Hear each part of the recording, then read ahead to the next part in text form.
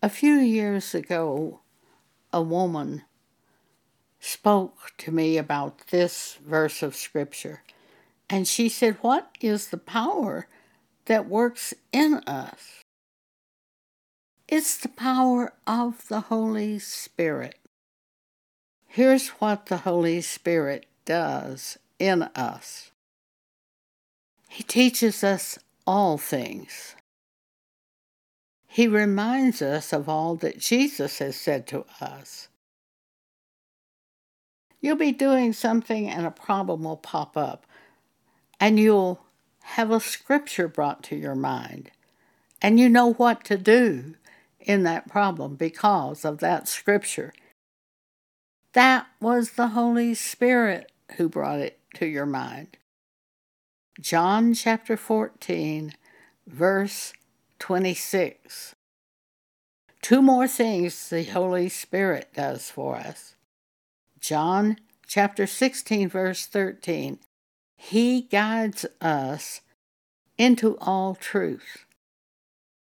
Sometimes it'll be one thought after another, after another, after another, and He leads us to the solution of that problem.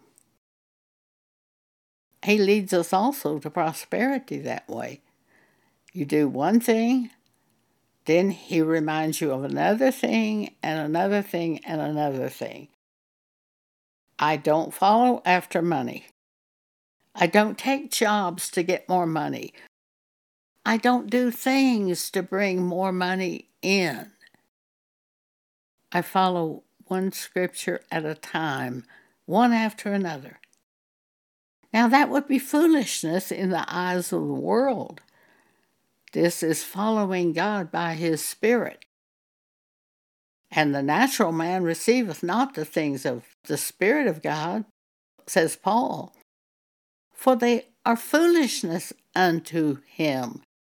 Neither can they know them, because they don't have the Spirit of God in them. We who belong to God have the Spirit of God in us.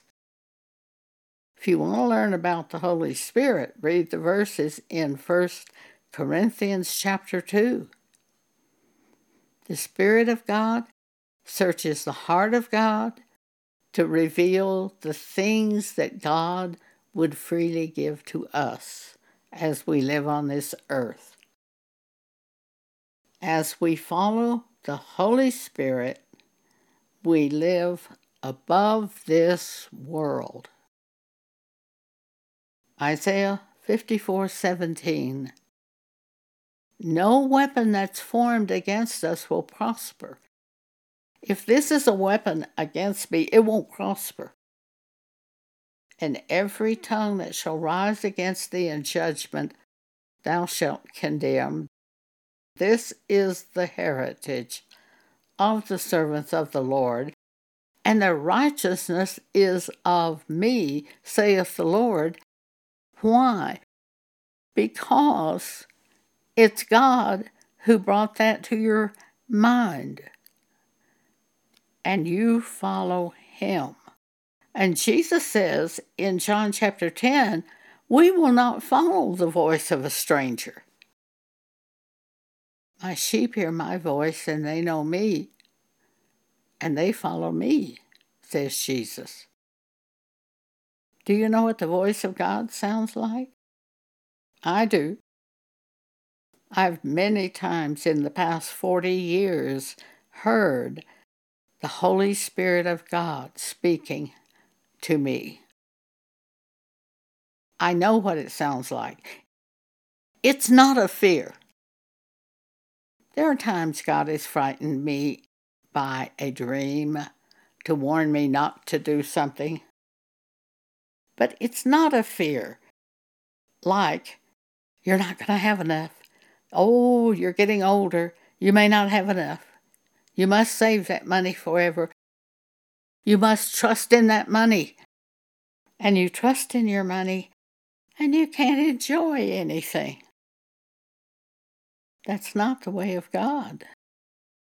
Trusting in God and His provision